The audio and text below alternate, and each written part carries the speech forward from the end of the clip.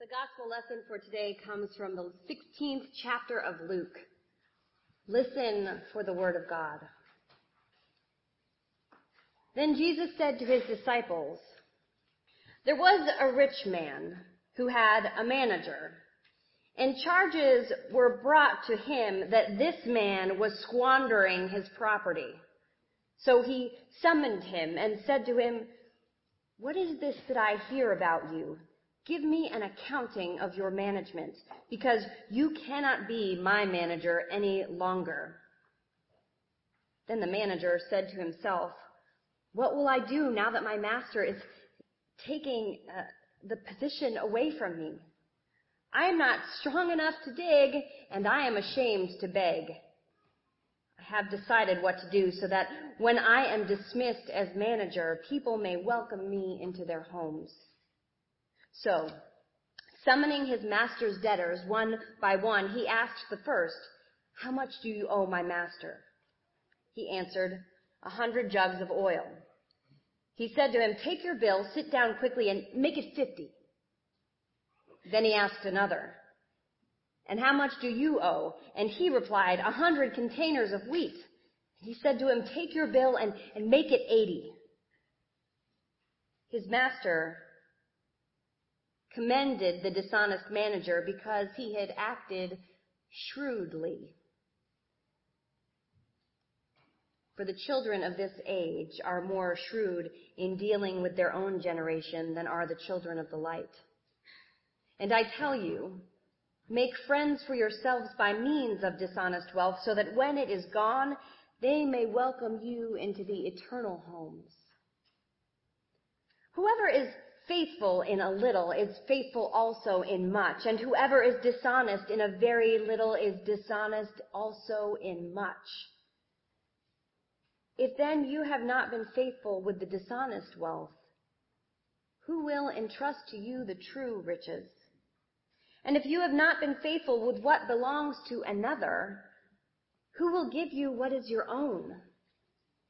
No slave can serve two masters, because a slave will either hate the one and love the other, or be devoted to the one and despise the other. You cannot serve God and wealth." This is the word of the Lord. Thanks be to God. I know that I have never preached a sermon entitled Shrewd, and I doubt that you have ever heard one. Shrewd is not a word we commonly associate with Christian faith or respectable, intelligent faith of any kind. A shrewd saint is an oxymoron. The word does not appear in the Old Testament, and it only appears in the New Testament in the parable that is before us today, as well as in a verse in Matthew, which is quoted in our passage today. Now, given the degree to which I have struggled with this sermon, I literally started over at 11 p.m. last night after working on it a good chunk of Friday and a good chunk of Saturday. I've not done that in years. But I will probably, I can assure you, never use this title or think about this word again. But I chose the title because the word appears in the text. Because the text is a parable of Jesus. Because parables are a major way Jesus reached and taught us. And because I want to see what it means to be shrewd and Christian today. Let us pray. Lord, we want to be a Christian in our hearts, in our minds, in our lives. Help us to know what that means and how to get there. Amen. In the Greek in which the New Testament is written, the word translated shrewd comes from the same root as the word that is translated prudence. Now, prudence is a much softer, more respectable word on our good, solid, serious, Western, middle-class, educated Presbyterian lips. We even had a president in recent memory on whose lips the word prudent was found often enough to warrant an impersonation on Saturday Night Live. Aristotle, with whom Luke may have been familiar, defines prudence as a kind of practical wisdom. He writes, hence men, and they were men then, like Pericles, are deemed prudent because they possess a faculty of discerning what things are good for themselves and good for mankind.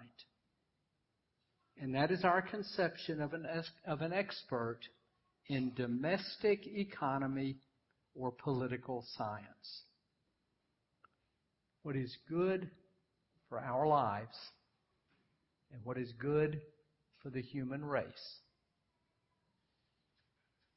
In economics, in political science, we would take that kind of prudence wherever it was offered. But the struggle that kept me up so late last night is not this Aristotelian prudence, but rather it is the primary picture of shrewdness or prudence in the parable before us. The parable is named, pay attention, after a dishonest steward. Listen to the parable in its rawest form. A wealthy man commissions a steward to be in charge of his property and investments. The steward does not do a good job. When the man realizes this, he relieves the steward of his duties, but for some unknown reason, he instructs the steward to provide a strict accounting of all of the property and investments. Why a wealthy person would ask a person that he had fired for financial mismanagement to provide him with a clean set of books is beyond me. When the steward receives this news and these instructions, he springs into action. He calls everyone who owes the man money. He invites some to pay 50 cents on the dollar and some to pay 80 cents on the dollar to settle the debt. He says to himself, I'm not strong enough to dig, and I'm too ashamed to beg. Maybe when I'm no longer working, some of those whose debt I have reduced will welcome me into their homes. Now, we do not know if the debtors take the steward up on his offer to settle. Presumably they do. Likewise, we do not know if the steward succeeds in securing himself a place to live. He may have, he may not have. But what is not left hanging in the parable is the praise that the steward receives. The text says, his master commends the dishonest steward for his shrewdness. Now, following this praise, which is the end of the parable, that's where the parable itself ends, Jesus then adds several verses of commentary on the parable, about 7 sentences, which is a lengthy commentary.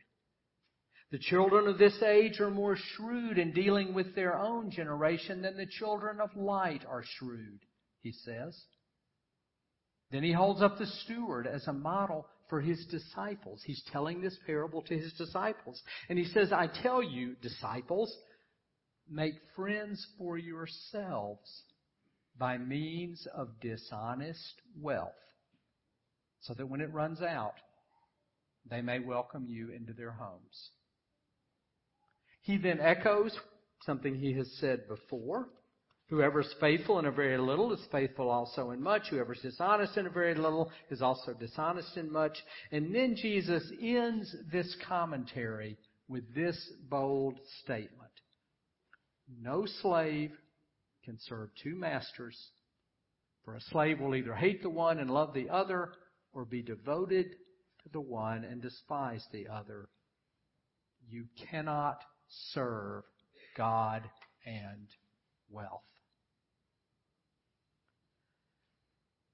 What I think we have at the end of the parable and of Jesus' commentary on it, which is an important part of this sermon, are two distinctly different definitions or pictures of shrewdness. Aristotle's practical wisdom in politics and economics, providing for ourselves and for the larger human community. And the steward's desperate yet dishonest actions seeking to survive in a world that is collapsing around him. Both kinds of shrewdness are in this parable, and Jesus seems to praise both. That is why I was up so late last night. It is sometimes easier to preach Aristotle than Jesus. But let's look at them both. First, there's Aristotelian prudence. When commenting on the parable, Jesus says the children of this age are more shrewd in dealing with their own generation than the children of light. By this, he is urging his disciples, his first 12 followers, and by implication us, to be as aware of and wise about the world around us as the steward in the parable is aware and wise of the world and his situation in it. Be wise as serpents and innocent as doves, Jesus has said elsewhere. The call in this parable is for the followers of Jesus Christ to be wide-eyed, unflinching, and look at the world the way it actually is. I rarely get to attend adult ed at Westminster because for the most part I'm involved in the Inquirer and new member class process, which occurs at the same time. But last Sunday I had the opportunity to sit, or rather to stand, as I could only get standing room tickets, in the Haverkamp room and listen to our opening presenter for this year, General James Cartwright, former Vice Chair of the Joint Chiefs of Staff. Our theme in adult education this fall is navigating the seas of change, and General Cartwright spoke about seas of change in history and in the military, mainly in history. Standing near the front, where I was able to see the faces of nearly everyone gathered, I counted over 130 people. Mostly members of our congregation or visitors, essentially people from our community. It was moving to me to watch and experience this event. I thought to myself that in a time in which our political discourse continues to depress and degrade thought, the General's address was one of the most thoughtful, big-picture outlooks of where we are as a planet, as a human race, as a nation. It is one of the most thoughtful addresses I have heard in decades. It was, as he laughingly described, the history of the world in 20 minutes. But from where I was standing, because I can see your faces, it was one of my proudest moments at Westminster. I know you well enough to know that there were Democrats in the room and Republicans in the room. There were liberals and conservatives.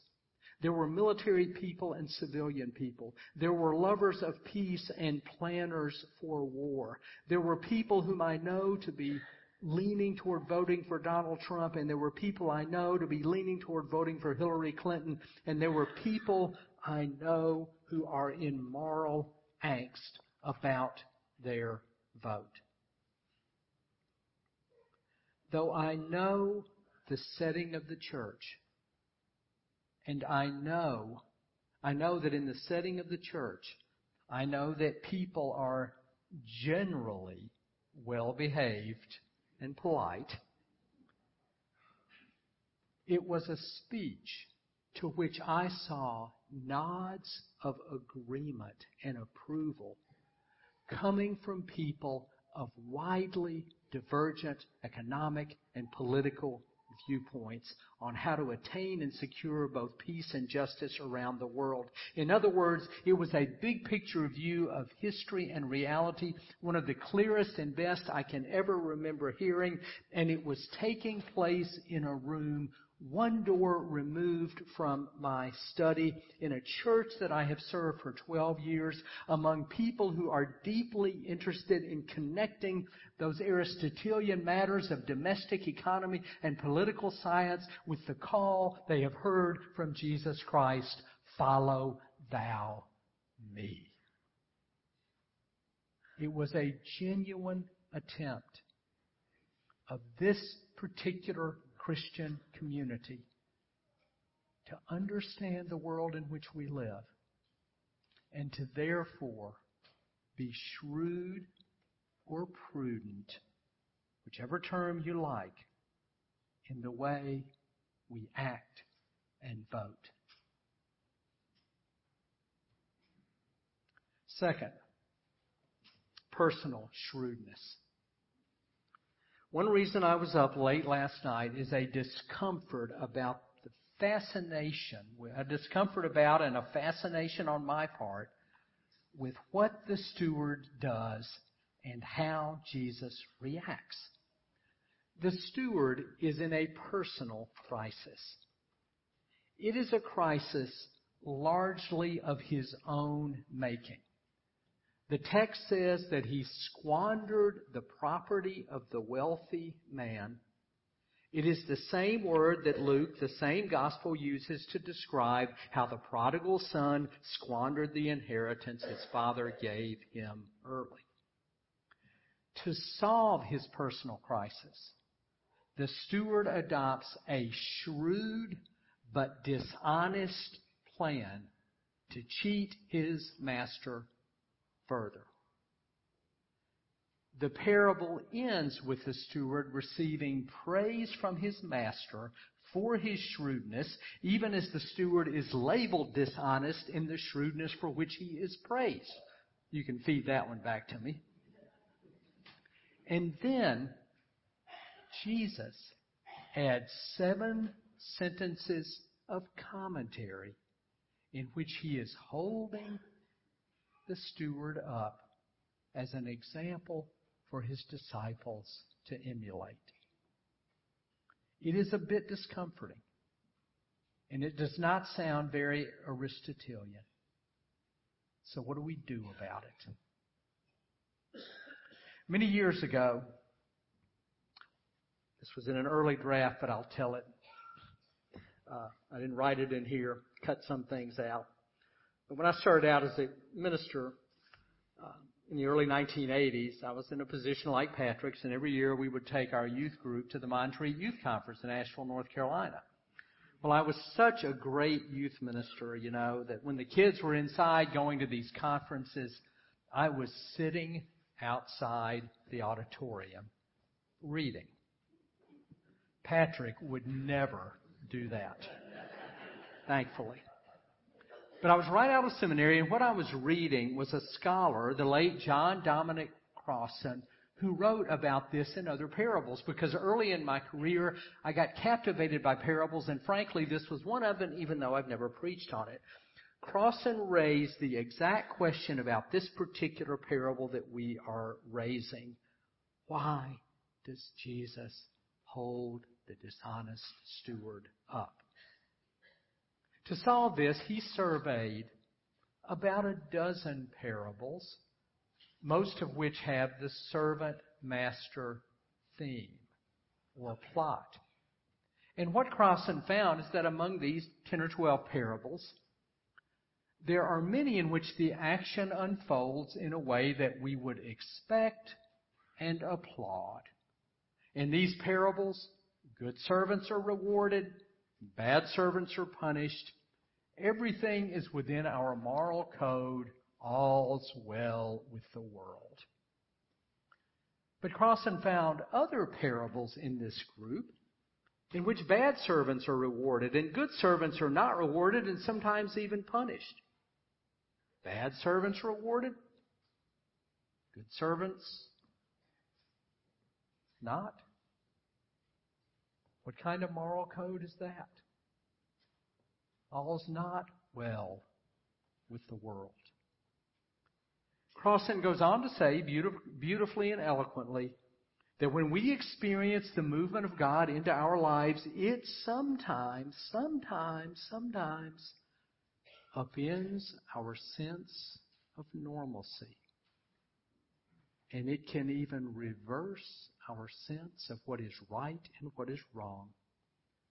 He speaks of parables as shattering the complacency of our world in the name of the kingdom of God.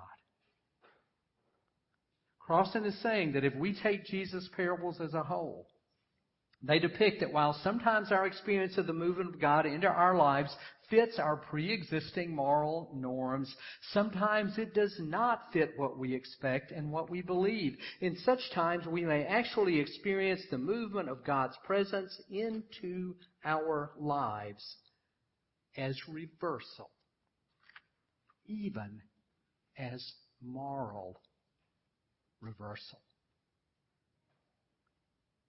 Now, while I believe that Crossan is correct in saying that when we experience a deeper or renewed sense of God's presence in our lives, our expectations and often our sense of what is right and wrong can be reversed, I think in his writing he becomes a bit too enamored of the moral reversal.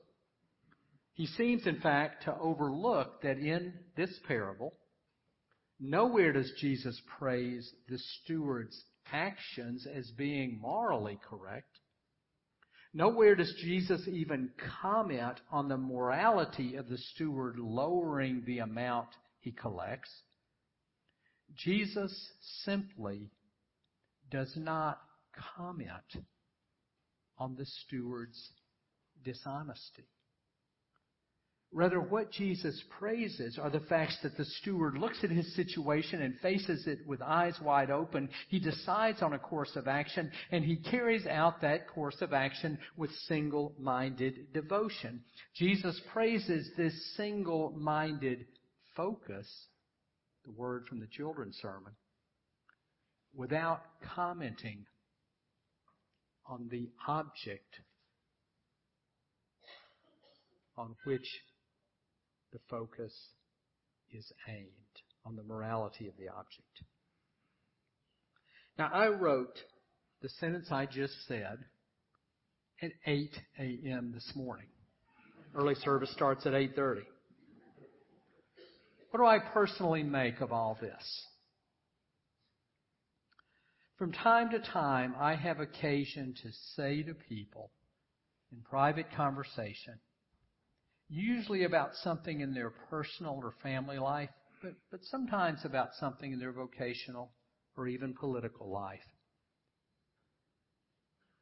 in which they are faced with what they consider a course of action that would be a reversal of their pre-existing moral code.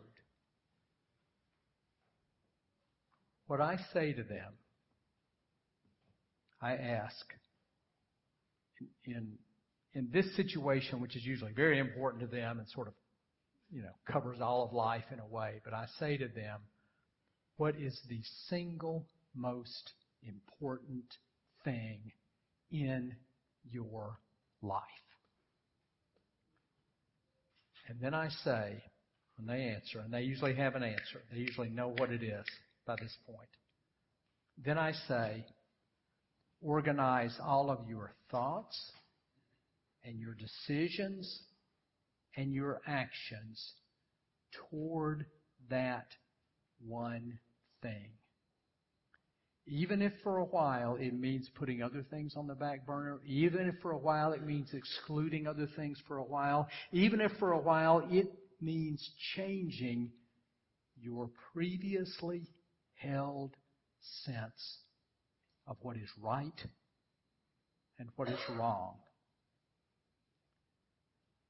And if I am biblical, I then say, you cannot serve two masters. You have to choose and serve one.